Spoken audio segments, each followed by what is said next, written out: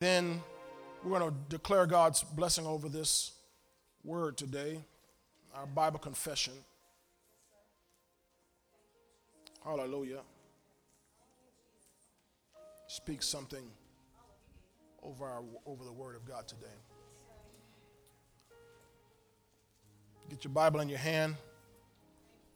Let's confess something over the word of God. Our words are not merely to communicate, they're to create. And so we have to create an environment in our hearts and in this place for the word of God.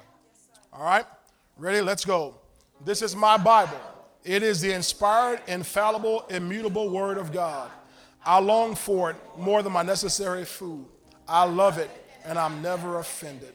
I live by it, and I prosper in whatever I do.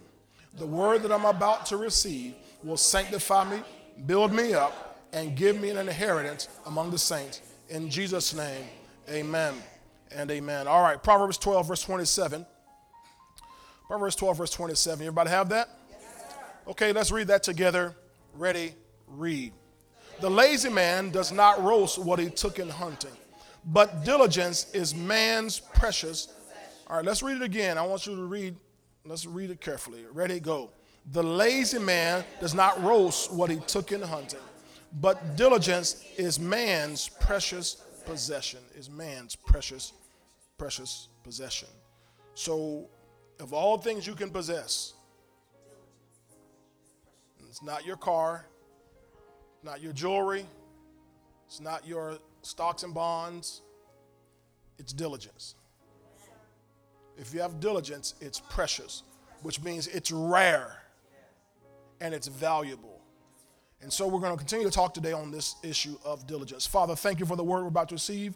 I speak blessing upon your people, and I ask that God, that you speak from heaven what we need to hear today, and that every heart will be ready to receive the challenge that comes from the word. I know this word has challenged me, Father.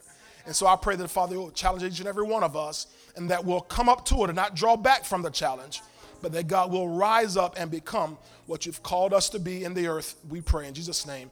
Amen and amen. All right. Do you have diligence? This is part 2. Do you have diligence?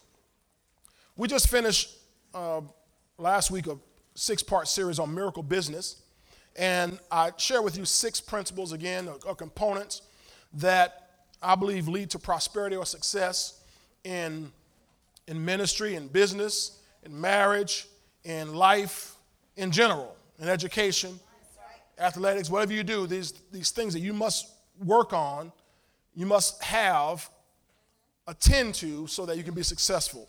We talked about your possessions. We talked about preparation. You must prepare in things that you do. We talked about your potential. We talked about partnerships, who's working with you. We talked about protection, how you protect the environment, so you only allow faith into your environment. See, we walk by faith and not by sight.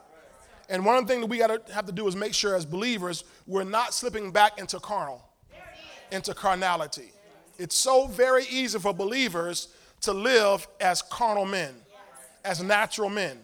We've got to make sure we walk by the Spirit. The Bible says you walk in the Spirit, you won't fulfill the lust of the flesh. Okay? So we need to walk in the Spirit every day. So then we talked about promotion. Okay? Now, there's 2 scriptures I want to remind you of that we looked at during that series near the end of it. One was Proverbs 21, verse 20.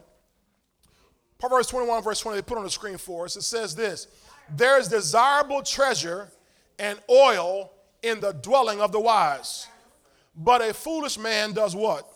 Squanders it, spends it up unwisely, okay?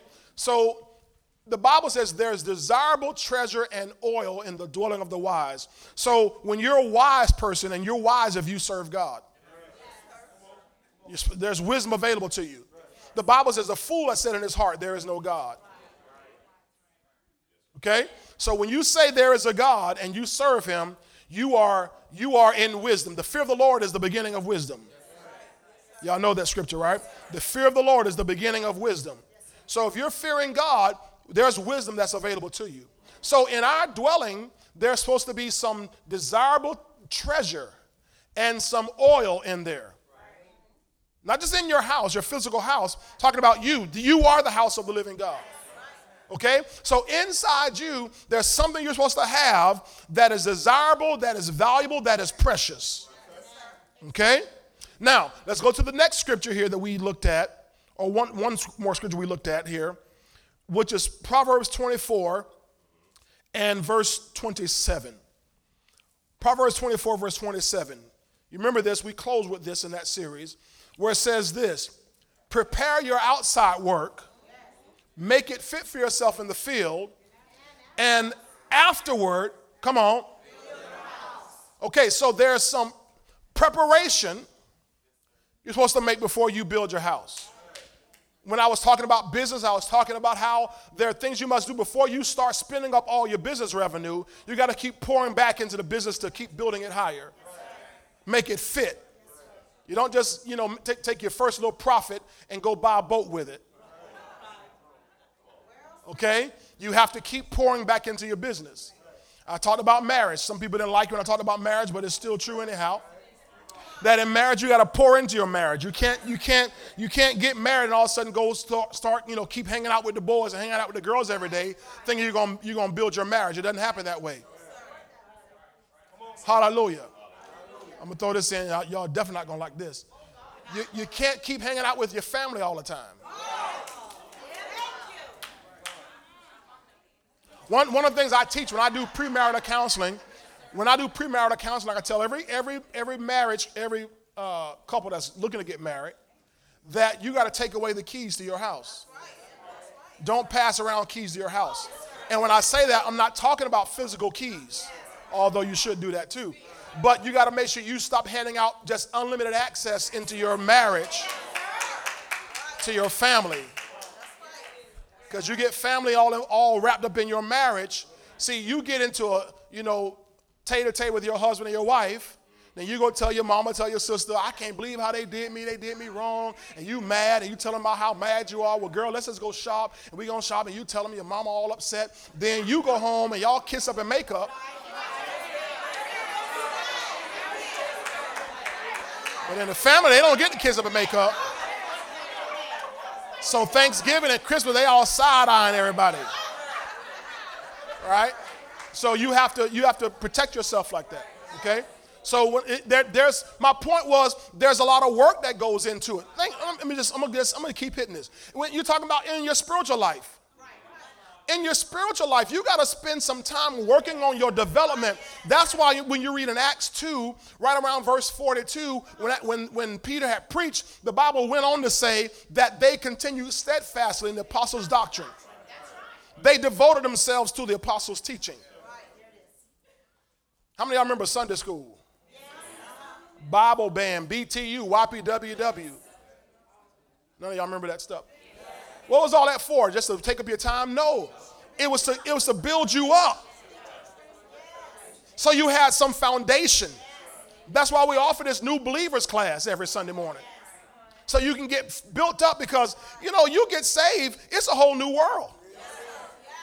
Am I talking right in here? When you get saved, it's a whole new world. You've left the kingdom of darkness. You're now in the kingdom of God's dear son. And it's a whole different set of rules. Whole different way of operating. And many people never become successful spiritually because they never take the time to build themselves up.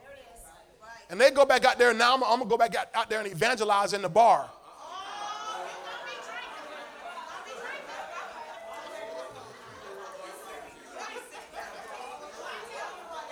God delivered you from drugs, and now you're going to go back out there and minister in the drug hole, but you've not built yourself up yet. Now, God will send you back there, but it needs you built up first. So when you go out there, you don't get caught slipping. I thought I was stronger than what I was. Yeah. Next thing you know, you're overtaken in a fault. You see? Okay?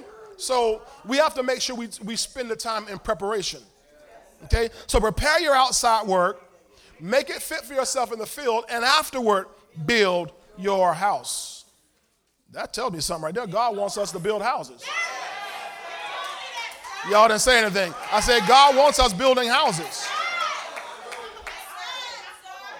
You read in Deuteronomy, God told him, he said, I'm going to say, you're going to build houses. When you built your big houses, when you built your beautiful houses. So God wants his people to build houses. See, when you build a house, it's custom. All right, let me move on. That's something missing. I don't just mean going in somebody else's house they left and painting. No, I'm talking about, no, it's custom. Okay? But there's some things you got to do first. Okay? Now, give me that same verse there in the Living Bible. Same verse in the Living Bible. This is for all the business people. Develop your business first before building your house.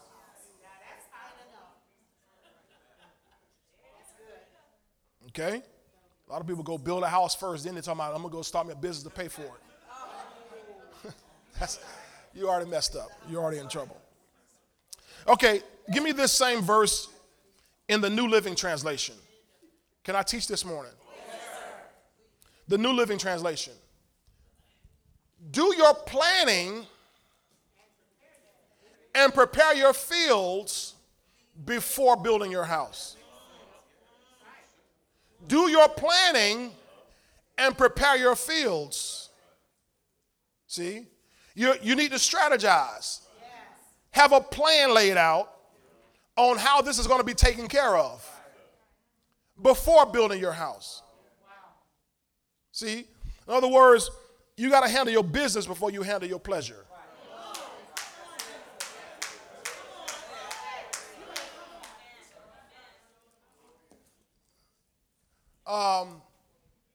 Band and football and chess club, that's extracurricular.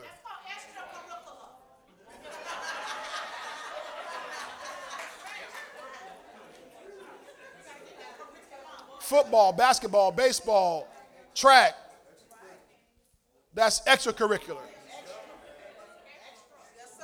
Extra. It's on top of or after the curricular. And what happens to so many of our students is they focus on the extra and don't focus on the curricular.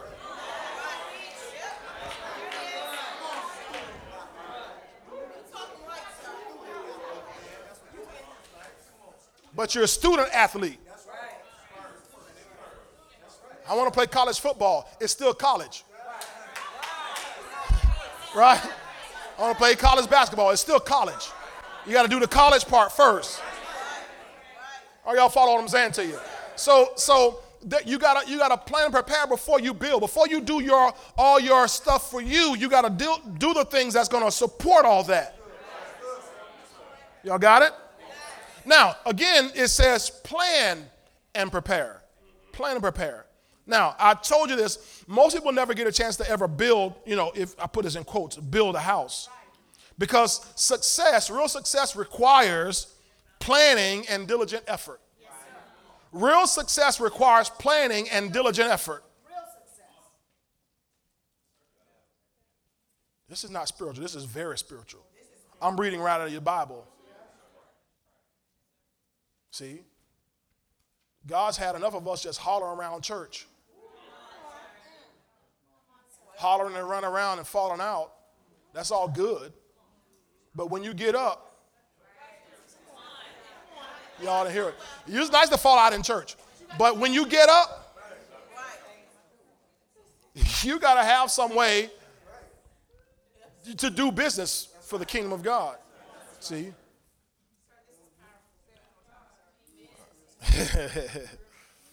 Real success requires planning and diligent effort. Proverbs 21 verse 5. Proverbs 21 verse 5 says this. The plans of the diligent lead surely to plenty. But those of everyone who is hasty, surely to poverty. Now there's two surelys in this verse. There's two surelys in this verse. So you're going to either have sure plenty or sure poverty. Notice there's no middle class. going to say this for all y'all Democrats. There is no middle class. Democrats, everybody going to want to go. We're going to support the middle class. There's no such thing as middle class. There's no such thing as middle class. You don't ever see the middle class in the Bible. God said the rich and poor have this in common. He said the rich, the middle class, and the poor have this in common. The rich and the poor. It's either rich or you're poor in the kingdom. That's all there is. Middle class is just a mirage. If I can borrow 2 minutes of your time, I'll tell you something. The whole point of the middle class is to support the rich. So they lure you, they entice you into what's called a middle class so you can borrow money for a car, borrow money for a house, borrow money for student loans. And the more you borrow, guess who you're borrowing from? Not the poor or the middle class, you're borrowing from the rich. So they're using the middle class to pay for the rich lifestyle. So they have everybody aspiring to be in the middle class. I want to be in the middle class. It's a mirage.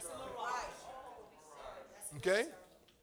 So the only sureties here are plenty and poverty. You're going to have one of them. Now, how do you get to either one? Well, the plans of the diligent lead surely, come on, help me out, to plenty. But those plans of the hasty surely to poverty. You see it?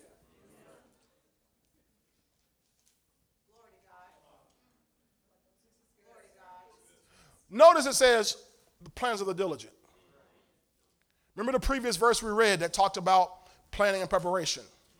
So notice it didn't say the plans, that plans lead to plenty. It said the plans of the diligent lead to plenty. Because the plans of those who are hasty, see, just because you have a plan don't mean you're going to be plentiful. They both have plans. Gershom, how many business plans have people say, I got me a business plan, Gershom? Just because you got a plan don't mean a thing. You can do a business plan on one sheet of paper. Brother Tony, he was my mentor in the faith. He's in heaven now. He showed me a business plan and you can do it on a napkin. He said, man, this man's a multimillionaire. He can do a business plan on a napkin. It's not the plan, it's the diligence. Anybody can get a plan. You can go online and download a plan. See? But you can't download diligence. Diligence is man's precious possession. Now this will help y'all if you don't fight against what I'm saying. So I can't just have plans, I must have diligence. Glory to God. So there's a couple of things I see from this verse here. Again, those of everyone who is hasty leads surely to poverty. So we know haste makes waste. Number one. Number two, we know plans alone don't bring success. People have been saying you got a plan. I got a 5-year plan, and I got a 10-year plan, and I got a 20-year plan. Wonderful. That's great. That's beautiful. Got it all laid out in your little planner.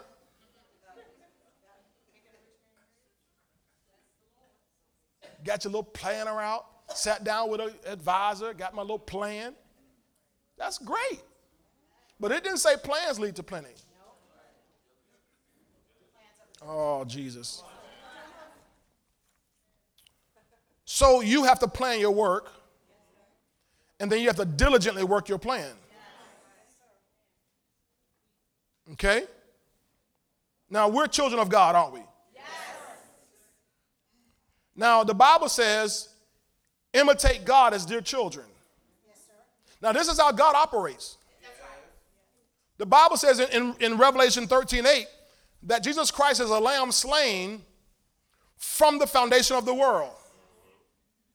Right? Yes. So God always planned on Jesus being slain. Come on now, any Christians I have in here? He always planned on Jesus being slain because he knew he had to redeem mankind before Adam sinned. God had a plan. God in his preeminence, in his foreknowledge, knew Adam would blow it. And the Bible says the Lamb was slain from the foundation of the world. Because, watch this. Remember Eden where God put Adam? Eden was heaven on earth. Luxury, pleasure, delight. And God put heaven on earth, and he meant for all of the earth to look like heaven. Now, at the point when he put Eden there and put Adam in Eden, only Eden looked like heaven. But the plan was for all of Eden to look like, all of the earth to look like Eden, which looked like heaven. Adam blew it, but God didn't quit.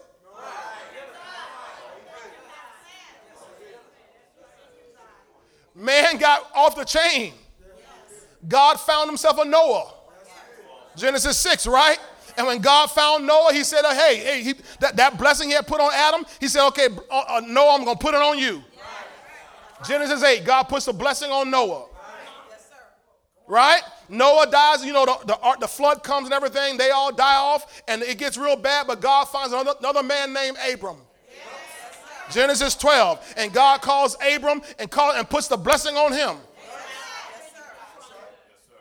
Why? God's trying to get that heaven into earth. Worked it through Abraham, worked it through Isaac, worked it through Jacob, worked it through Joseph, got it down to David, got it down to Solomon. He got all the way down to Jesus. And as every Baptist preacher say, he came down through 42 generations. Huh? 42 generations. It's in the Bible.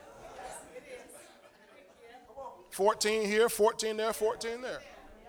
42 generations. Well, Jesus didn't just come down through 14 generations. It was God diligently working a plan. Because each generation you saw somebody blow it.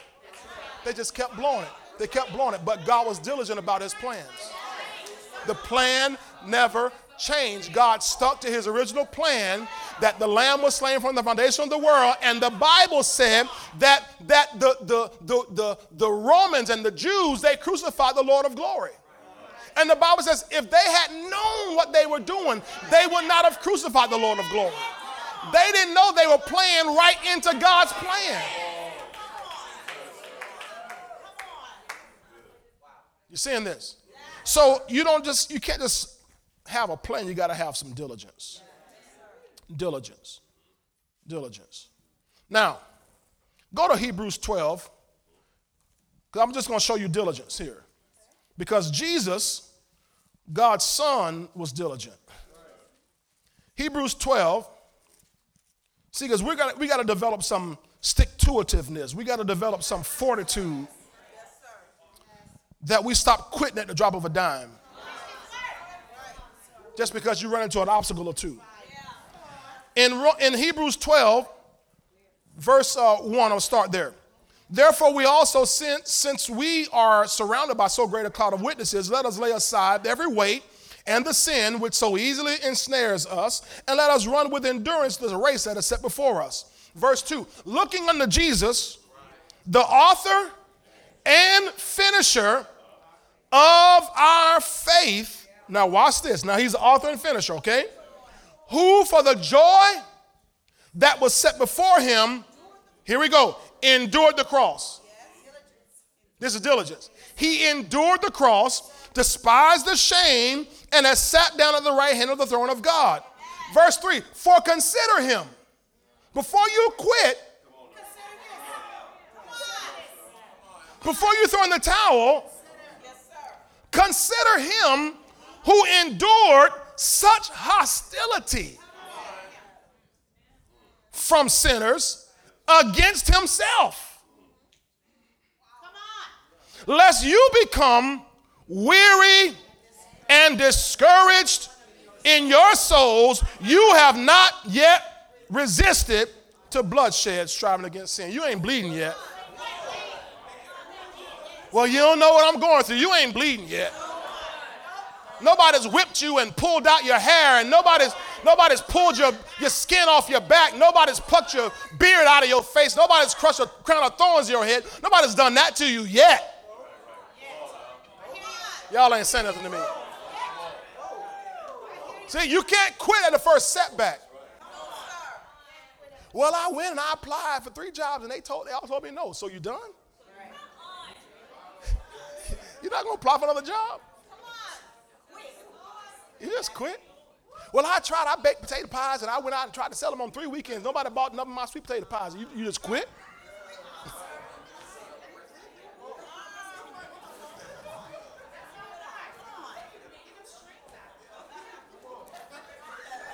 Yeah, work on it. Go back and work on it. Find out. Why you don't like my sweet potato pie? It's too sweet? Not sweet enough? Too soft, too hard, it's stringy? Need some more evaporated milk? What I need in it? What I need something?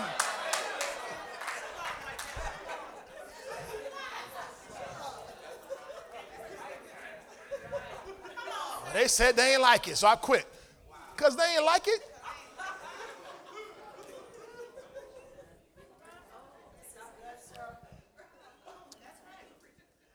Everybody say diligence.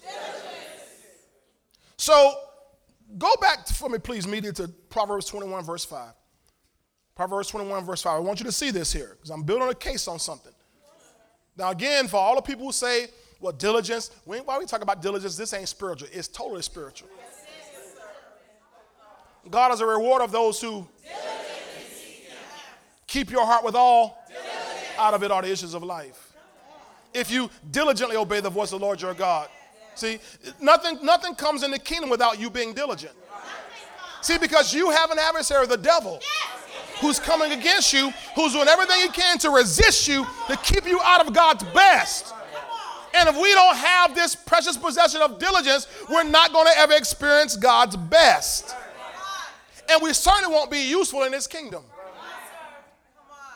See? For us to be used by God, we're going to have to be diligent because he's sending us out as lambs among wolves. See?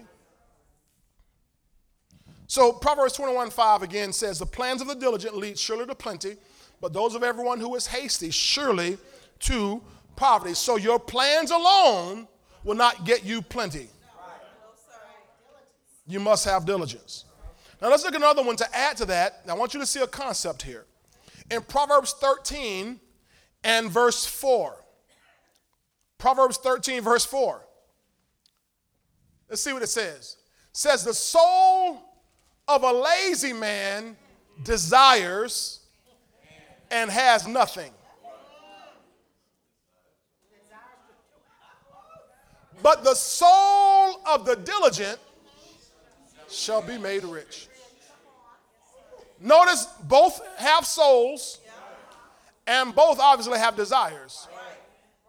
But the soul of a lazy man desires and has nothing. Pastor, don't talk about it. Listen, don't anybody be offended. And don't think I'm talking about you. I preached this Wednesday night, didn't I? Yes, sir. And my wife and I and the kids, when we went and had dinner after service, we sat around and we did assessments. Yes, sir. We're not going to lie to each other, and we're not going to let each other lie to ourselves. So all 5 of us who were there at the table did assessments. Okay, and you're on a scale of 1 to 10, where are you on diligence? And each of us had to answer, okay, I feel like I'm a 5 or I'm a 3 or I'm a 7 or whatever. And then we had to say, well, what do y'all think?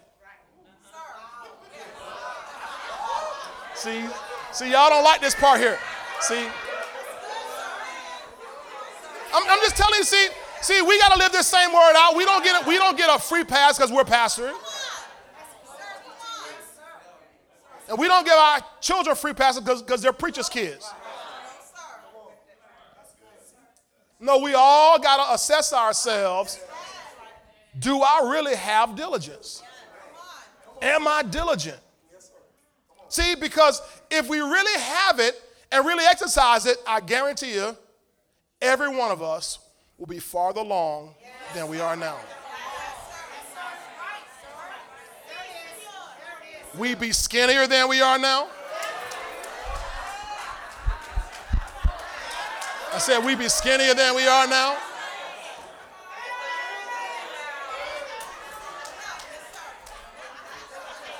Am I right about it? Vow of diligence. I did 3 days. I did that diet plan 3 days. Ooh, but it got hard. 4th day, you just quit.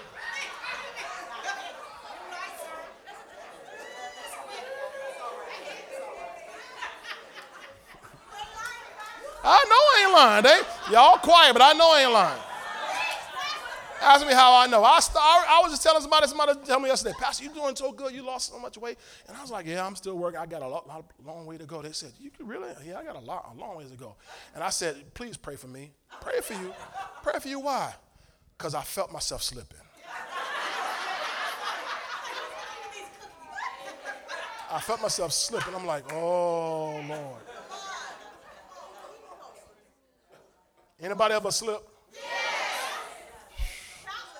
I'm like, woo-wee. See? Because I had a goal set. I'm just being transparent. I had a goal. I started back on my birthday. My 49th birthday is when I started. Next day I said, I'm going to lose X amount of pounds by the time I turn 50. I'm going to be 50 and fine, right? So, that's what I said. So, saying, am I right, Gershom? You there next couple months from now, right? So there's a bunch of us about to turn 50. So I said, I started out with a bang, bam, running out, and I saw Lou just wait, coming down, and I'm like, man, by 50, I'm gonna blow way past that. I'm blowing way past that goal. Now I'm looking at the scale like, I hope I can make it. That thing starts slowing down on me. I said, oh, Lord. Woo. Diligence. That's why I'm preaching diligence. Diligence. Dilly.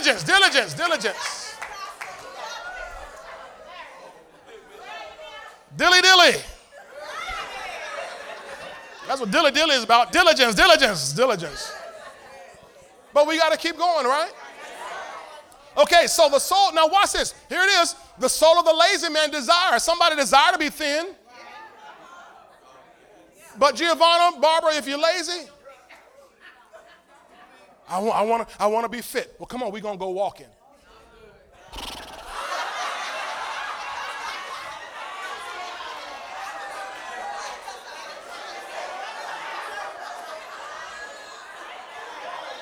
I don't feel like it. So, notice these two souls, both soul, your soul, your mind, will, and emotions. This is who you are. The soul of the lazy man desires. So notice he has a desire. So we saw a moment ago that plans alone don't lead to plenty. And we see here that desire alone does not lead to attaining anything.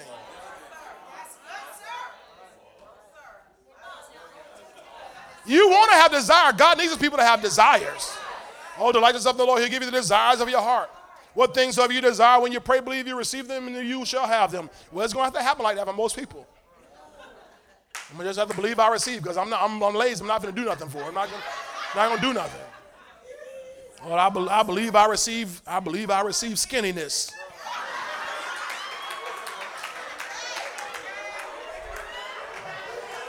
That's a new word for y'all, skinniness. I believe I receive skinniness. Be it unto me, Lord. Shut up. I bind them calories in Jesus' name. I bind you carbohydrates. Be thou cast into the sea.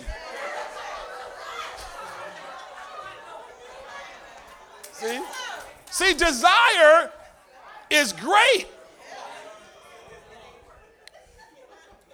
Desire points your car in the right direction. But diligence keeps it on the road. Oh, y'all better get that. Desire points your car in the right direction. But diligence keeps it on the road. You see, the man who desires but's lazy will have nothing. You ever heard people say, man, I sure wish I had $1 million. I sure wish I had $1 million. Well, I tell you what, why don't you go to school? I ain't gonna try to go to school. School, I ain't going to school. Well, why don't you just take a 2-week class? You can get some licenses in 2 weeks. No, I don't feel like doing that. Well, you just keep on having desires, man. That's nice. You just got desires.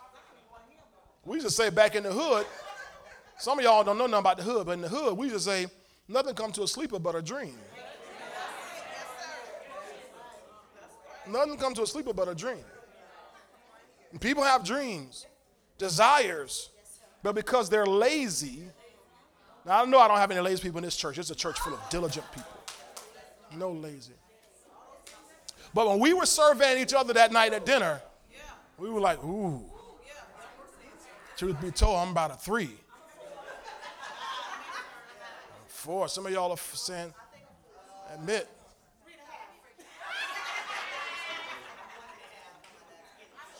See, but the soul of the diligent shall be made rich. So you don't just have a desire, but you manifest what you desire. See, and too many times in the body of Christ, we act like faith is magic.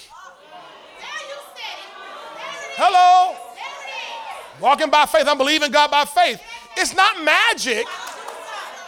It's supernatural, which means the super is going to come on your natural. Y'all ain't saying nothing over here. The super is going to come on your natural. So God's going to give you some natural things to do. That's why we confuse most people outside of the body of Christ. We talk about we're faith people. And they like, oh, y'all don't make any sense. Because we sit there like it's a Aladdin, like it's a magic little lamp. It's not a magic lamp. I believe I received. Wonderful. Faith without works is dead being alone. So just because you have faith and desire doesn't mean you're going to manifest, because you got to have some works that accompany your faith. And too many people in the body of Christ are sitting on their lazy derrieres waiting on God to move, and God said, I got it already. What you going to do? I need you to move. I'm speaking to you in the midnight hour. I'm telling you, go down that street and talk to that person. Well, I don't feel like going down the street and talk to that person. God said, what you want me to do then? When Jesus told Peter, launch out into the deep, let down your nets for a draught, what if Peter just said, man, we too tired, man. We ain't got time. This man don't know what we're talking about. They would have never caught all those fish.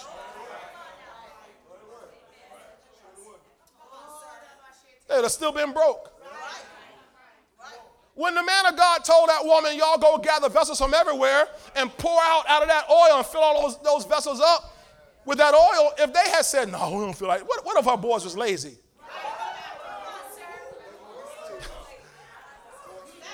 They'd have been slaves then, sold off to the creditors to pay that debt off. They'd have been into forced labor.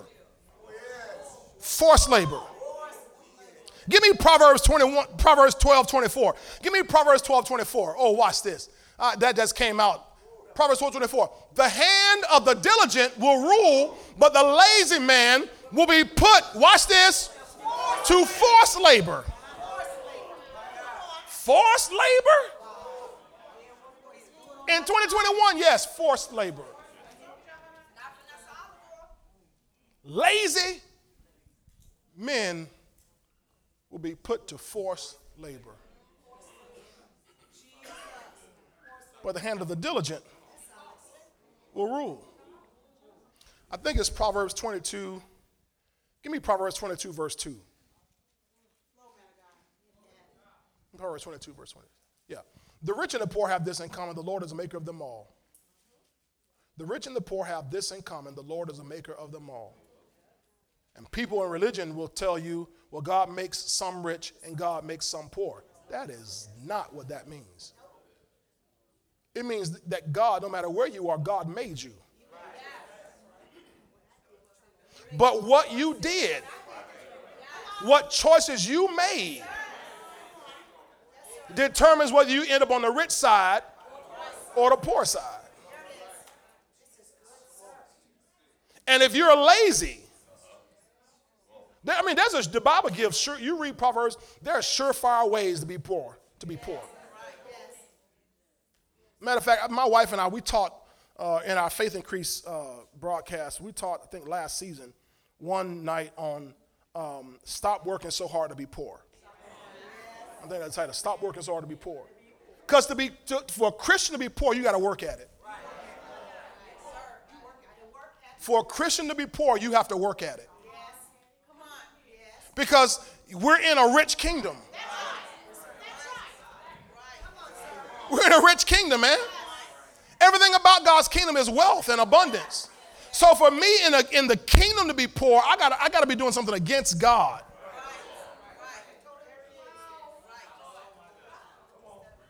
See? Oh, Jesus. Y'all okay? Ooh, I'm working on it. Go back to Proverbs 13:4. I got some amens in here. Y'all can sit quiet. Thank you. Y'all can talk about all you want to. I like that. Thank you. Y'all sitting quiet like I'm mad.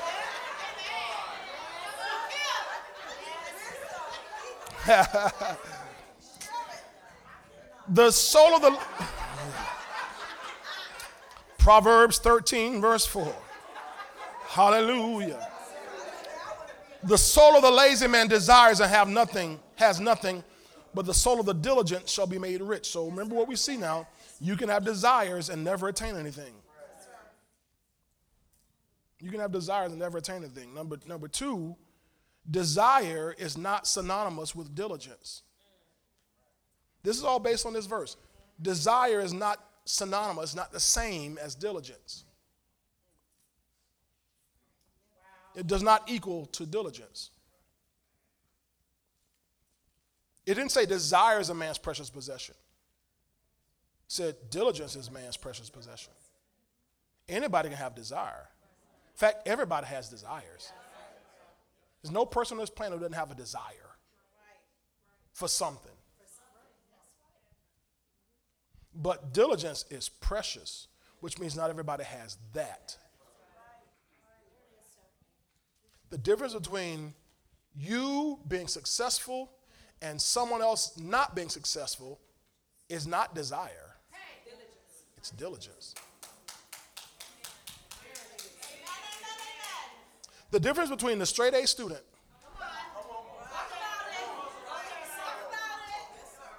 and the one who's average or failing is diligence. Well, no, just some kids don't desire to succeed. There's no child that doesn't want to succeed. Every child from the time they're in preschool, they go to preschool and they draw a little picture and they go home and say, Dad, Mommy, look what I did. You know why? Because they want the accolade. They want the... That's why as parents, when you get them to do that, don't just say, child, put that in the trash. You go put it on the refrigerator. My child, what's that? He said that's a dog. Now, I don't know nothing like a dog, but you said it's a dog.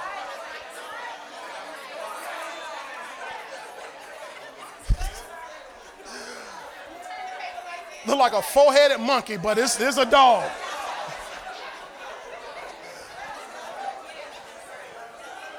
And what happens over time when that desire is not rewarded, it's not acknowledged, children as they age begin to dwindle in desire.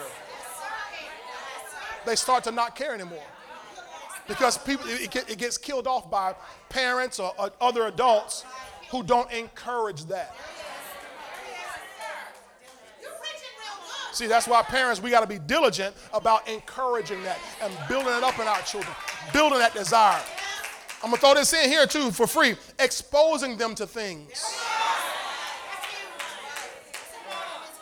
Take your children into other neighborhoods.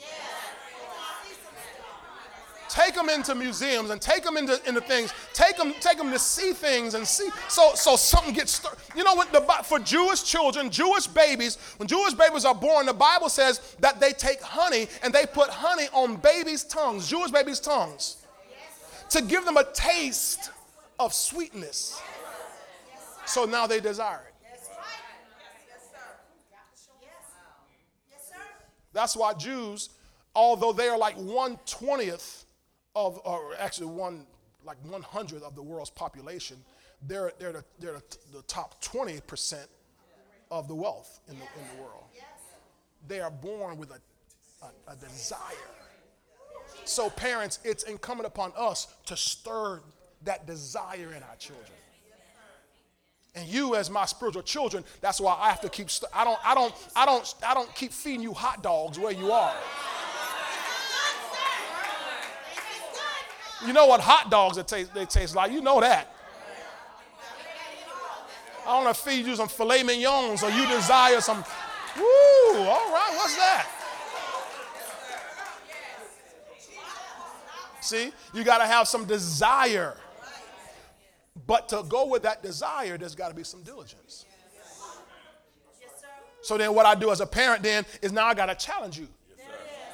I got you stir to your desire, but now I got to challenge in your diligence. Hey, what's up with that project? You not done with that yet? Well, how long is it going to take for you to finish that? You forgot to take the trash out? Yeah, where are you? What are you doing? Is your homework done?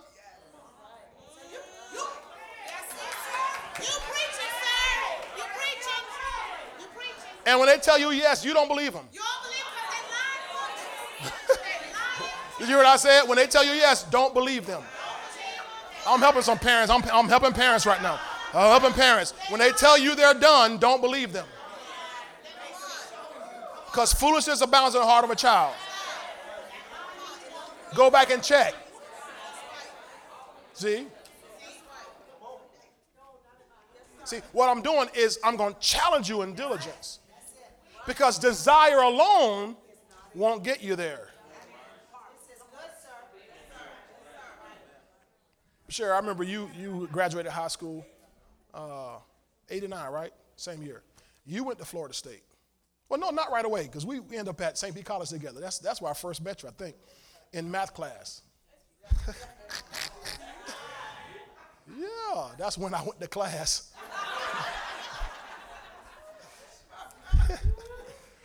Boy, that was some young, dumb days right there. I probably spent more time in the student union center shooting pool than I did in class back then, because I lacked diligence. But I know she eventually went to Florida State. I wanted to go to Florida State. I got accepted into Florida State. That's why I'm a Florida State fan to this day. I love Florida State. I don't care what you say, D. Florida State. All right? And I didn't know, I had no clue how to get there. And at that time, nobody talked to me. Nobody told me, here's how you get there. I didn't know anything about student loans. I didn't know anything about grants. I didn't know anything about scholarship. I didn't know anything. I didn't know anything. And no guidance counselor helped me out. No, nothing. And I could sit there now and say it was their fault. But it wasn't. But it wasn't. See, if I was diligent about really getting there, I would have found out. I would have called Florida State myself.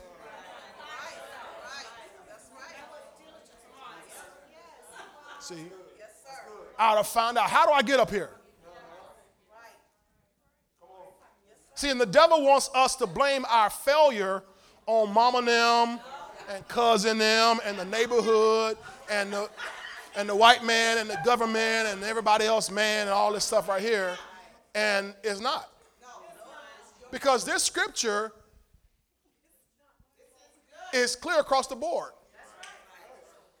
The soul of a lazy man desires to have nothing, but the soul of the diligent shall be made rich. It didn't say if the right people help him. See, because if you're diligent, I'm going to keep looking until I find the right person. I'm going to keep working until I've run across the right thing. See? So I don't go to my grave with desires unfulfilled. One of the things, I spent a lot of time around the nursing home in recent years, and one of the things that is most common in a nursing home is regret. The thing that plagues most people in nursing homes is regret. I never did this. I never went here. I never said this. I should have. And because of that regret, they sort of, if you allow, wither away. Because your soul knows, man, I wanted this. All right. Okay. I'm out of time for the most part. Diligent people don't take shortcuts, nor do they quit when there are setbacks. That's worth writing down or taking a picture of it or something. Diligent people don't take shortcuts, nor do they quit when there are setbacks. See, in life, you're gonna experience some setbacks.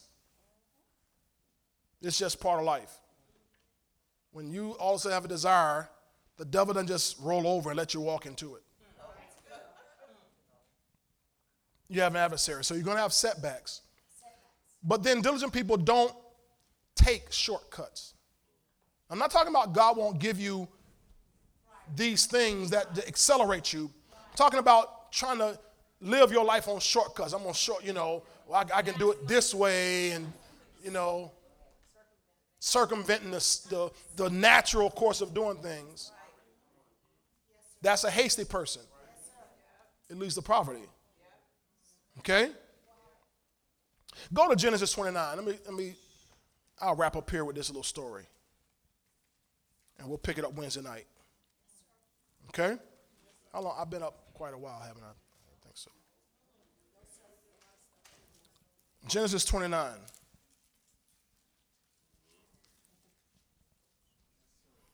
I want to show you diligence. Desire accompanied by diligence. Desire accompanied by diligence.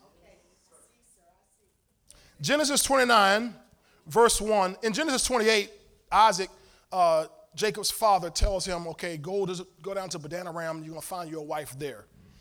All right, so now we get to 29. That's what we're seeing right here. Genesis 29. So Jacob went on his journey and came into the land of the people of the east. He's in the area of Padanaram, okay? Drop down to verse 9, please. Verse 9. I'm just trying to shorten this for sake of time. Says, now while this is Jacob, was still speaking with them, the them is Laban and his household, Rachel came with her father's sheep. Rachel is Laban's daughter. For she was a shepherdess. Isn't that interesting? She was a shepherdess. She working. Sister girl handling her father's business. Okay? Verse 10. Verse 10. And it came to pass when Jacob saw Rachel, the daughter of Laban, his mother's brother, and the sheep of Laban, his mother's brother, that Jacob went near and he rolled the stone from the well's mouth and watered the flock of Laban, his mother's brother. So notice he saw Rachel, he turned it on.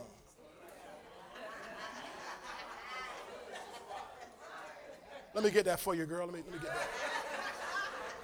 This is the equivalent today of opening a door. Pulling a seat out. I have the check.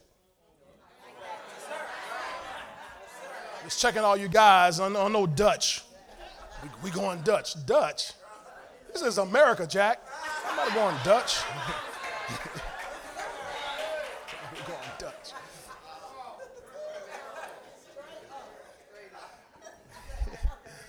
Okay? Now watch this. All the fellas, Scott, watch this. Verse 11. Then Jacob kissed Rachel. And the homeboy started crying.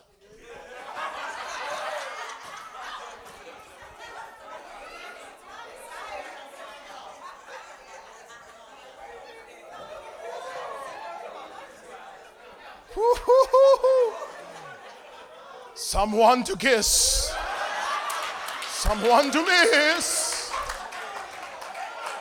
I mean, he kissed the girl and lifted his voice and wept to be loved. Oh, what a feeling to be loved. I mean, this is am I seeing this right? Do y'all see that? Is that the picture you get when you see he kissed her and he started crying? Nah, those had to be some sweet lips or something. I don't know what kind of lips that girl had, because it's like he found his connection, boy. It's like, woo, that's the one. He ain't dating around. He ain't dating around. He ain't dating around. He ain't dating around. He saw her. That's his desire. He kissed her. It was over.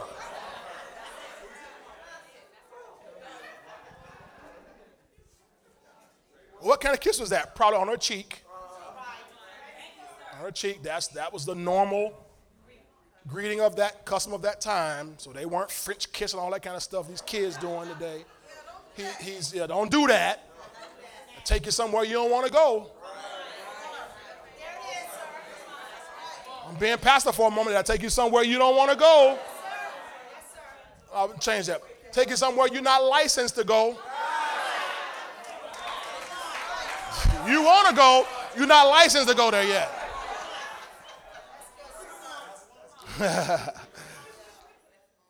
Glory to God. Telephone. So Jacob kissed Rachel and lifted up his voice and wept. Watch this. And Jacob told Rachel that he was her father's relative and that he was Rebekah's son. So she ran and told her father. Okay? Y'all go tell my daddy about this right here. Go over to verse 15. Go over to verse 15. Yeah, she ran and told her daddy.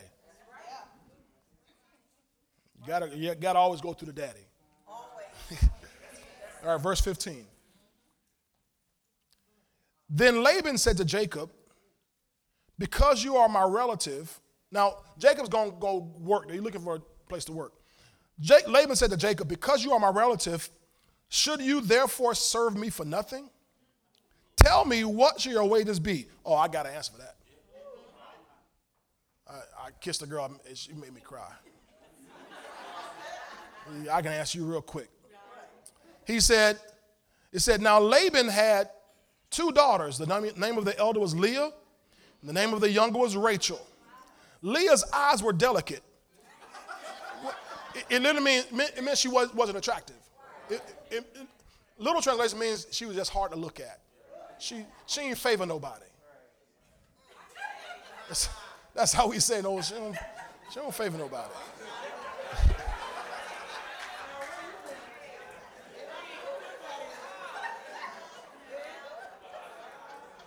But Rachel was beautiful of form and appearance. Beautiful of form and appearance. Now, y'all just know what that means. I don't have to go into too much conjecture here. Form and appearance. Jonathan, you understand what I'm saying back there? Form and appearance. You see why he cried?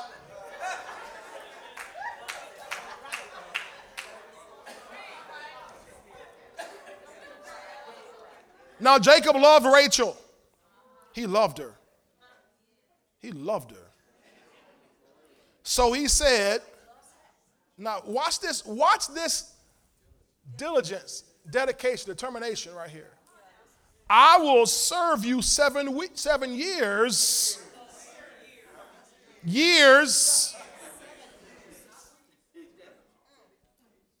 for Rachel, your younger daughter.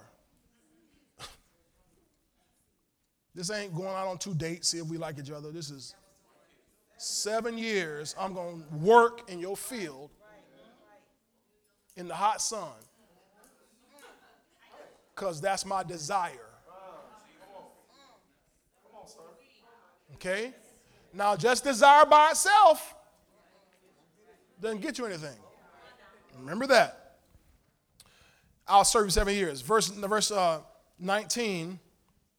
And Laban said, it is better that I give her to you and that I should give her to another man, stay with me.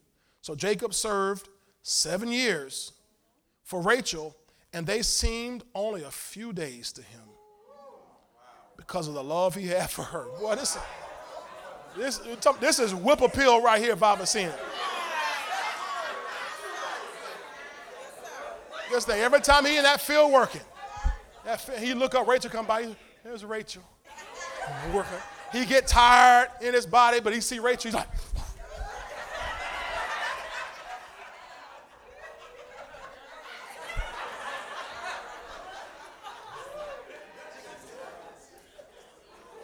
every time she come out there, Jacob. Hey, Rachel.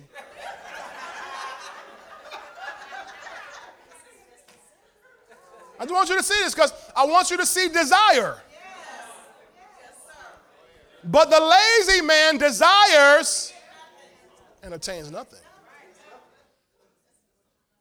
See?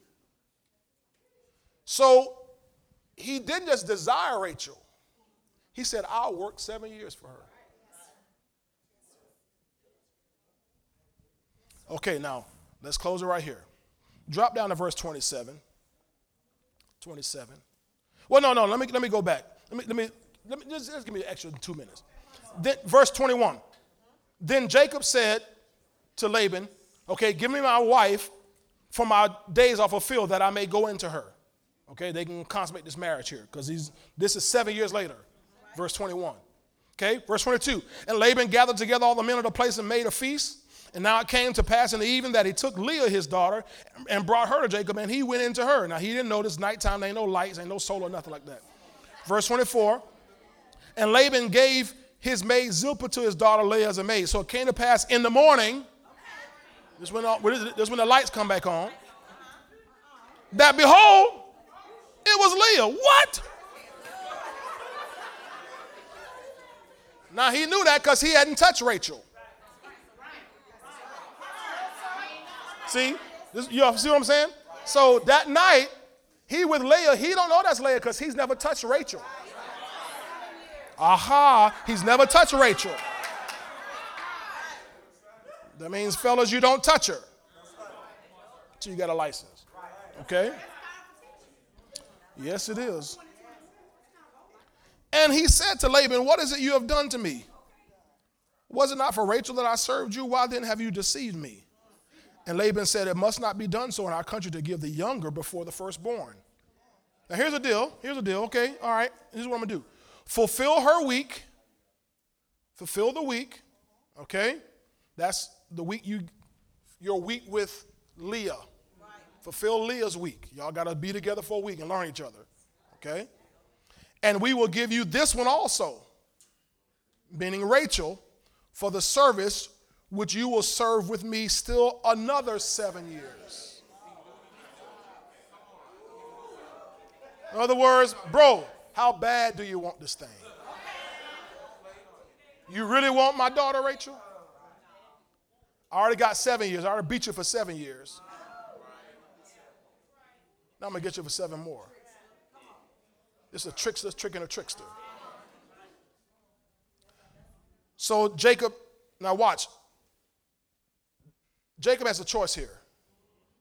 Remember, this lesson is on diligence. This is a major setback. A major setback. I worked 7 years, ended with the wrong woman. This is a major setback if I've ever seen one. Now, when his father-in-law now tells him, here's a choice. You work 7 more years, I'll give you Rachel. He's got a choice now. He can say, I'm going to walk away. I don't want either one of them. Right? Doesn't he have that choice? But this is where diligence kicks in. See, what do you do when there's a setback? What do you do when things haven't gone the way you planned? Do you throw the towel in, quit, and walk away? Watch this. Then Jacob did so, verse 28, fulfilled her week, that's Leah's week. So Laban gave him his daughter Rachel as wife also. And Laban gave his maid Bilhah to his daughter Rachel as a maid.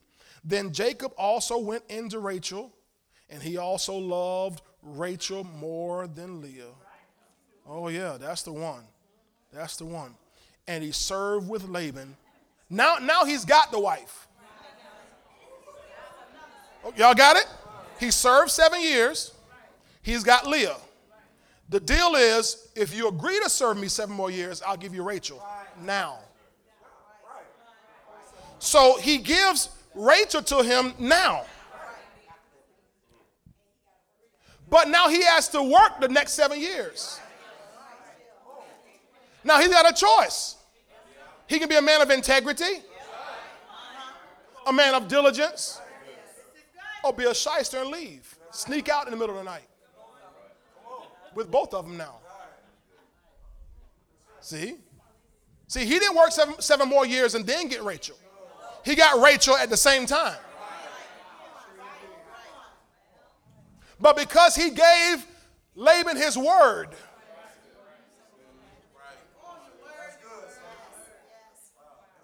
and he served with Laban still another 7 years. See, that's what diligence looks like. I'm going to do what I said. I'm going to keep my word, even when things don't work out the way I thought they should work out by now. Because I'm a person of integrity. I'm going to finish what I started. I'm going to do what I said. Let me give you this definition real quick of the word diligent. This is not a definition, rather, this is from the Hebrew. The word harus. Harus. I could do the go to harus.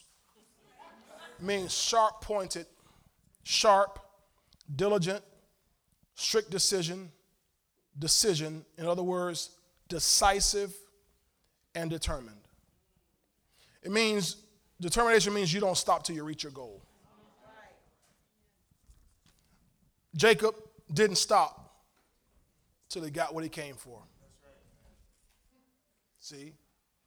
The lazy man desires but has nothing. You got to not just desire, but be diligent. So you receive what you really desire. That's how Jesus was. He endured the cross. He despised the shame. He's now set at the right hand of God. He went through it for us. That's what we're celebrating here with the Lord's Supper. All he went through for us. He was the model and is the model of diligence. Father God is the model of diligence. Without him being diligent, none of us would be here today. But I'm so glad Jesus went all the way to the cross for us. Father God kept his word. He desired us. And now we're a part of his royal family because of what he's done for us. Now listen, I told you about this Wednesday night. Apostle Durber wrote a little book called Obedience, Discipline, and Diligence. It's a very small book, an easy read, something you can read multiple times. You visit their website, faithvictorychurch.us, faithvictorychurch.us, and go to their bookstore. I think it's $5, something like that. It's really inexpensive. And this book talks a little bit about diligence. It's so important. In fact, it's so important. The Bible says it is man's precious possession. Precious possession. We'll talk more about it Wednesday night. Amen? Y'all received that today? Yes. Were you blessed by the word of God today? Yes. Come on, give God a praise as you receive. Hallelujah. Thank you, Lord. Thank you, Lord. Thank you, Lord. Father God, thank you so much today for giving us the word. Thank you, Lord, for your spirit. Thank you, Lord, for the revelation that we've received.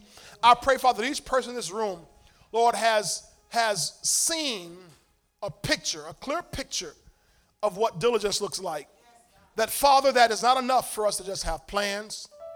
It's not enough for us to just have desires. You had plans. In fact, your word says your plans endure to many generations. You have desires. Your word says you desire that all men will be saved. But Father, it's not just the plans and your desire. It's you working your plan. It's you bringing Jesus Christ down through 42 generations. It's you experiencing the setback after setback of saving your people, redeeming them, and them turning away from you again. And then you redeeming them, and them turning away from you again. And you redeeming them, and then them turning away and going back into slavery, going back into bondage again and again and again. But you never altered your plan. So many times, your own people let you down. And Father, I'm aware that today in 2021, that so many times your own people, we let you down. But God, I'm so glad that your word says that even when we are unfaithful, you remain faithful. Even if we deny you, you cannot deny yourself. So God, no matter what happens, you don't change. You're faithful, you're steadfast, you're true, you're diligent. You're diligent about saving us. Thank you, Lord, for our mothers or fathers or some neighbor or some coworker, somebody who prayed for us before we ever got born again. Somebody prayed for us. Somebody interceded for us. And when they did, God gave you license in the earth to come after us. Thank you that, God, you didn't stop until we were in your family. So many times we heard your voice and kept running. So many times we heard your voice and kept avoiding church or church things. But God, you were diligent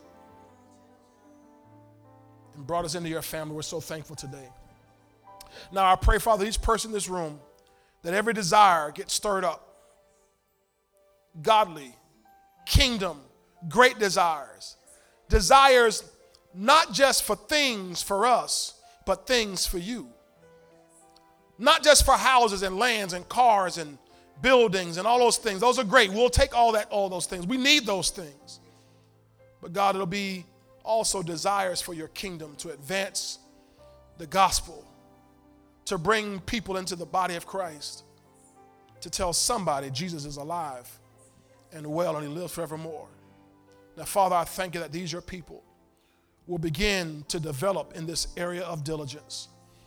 I pray, Father, everyone does just what my family did the other night, just does a real assessment of ourselves, that we all just really assess where we are and be truthful. Even be daring enough to ask somebody who's close to us, somebody who knows us, how diligent they see us, and not be offended, not be on guard, but to accept real answers. For your word says, faithful are the wounds of a friend. So thank you, Father, that even if friends wound us by these truths, we'll accept it and allow you to help us to develop this area of diligence. I thank you that it's so. In Jesus' name, amen and amen. Praise the Lord. Praise God, praise God, praise God.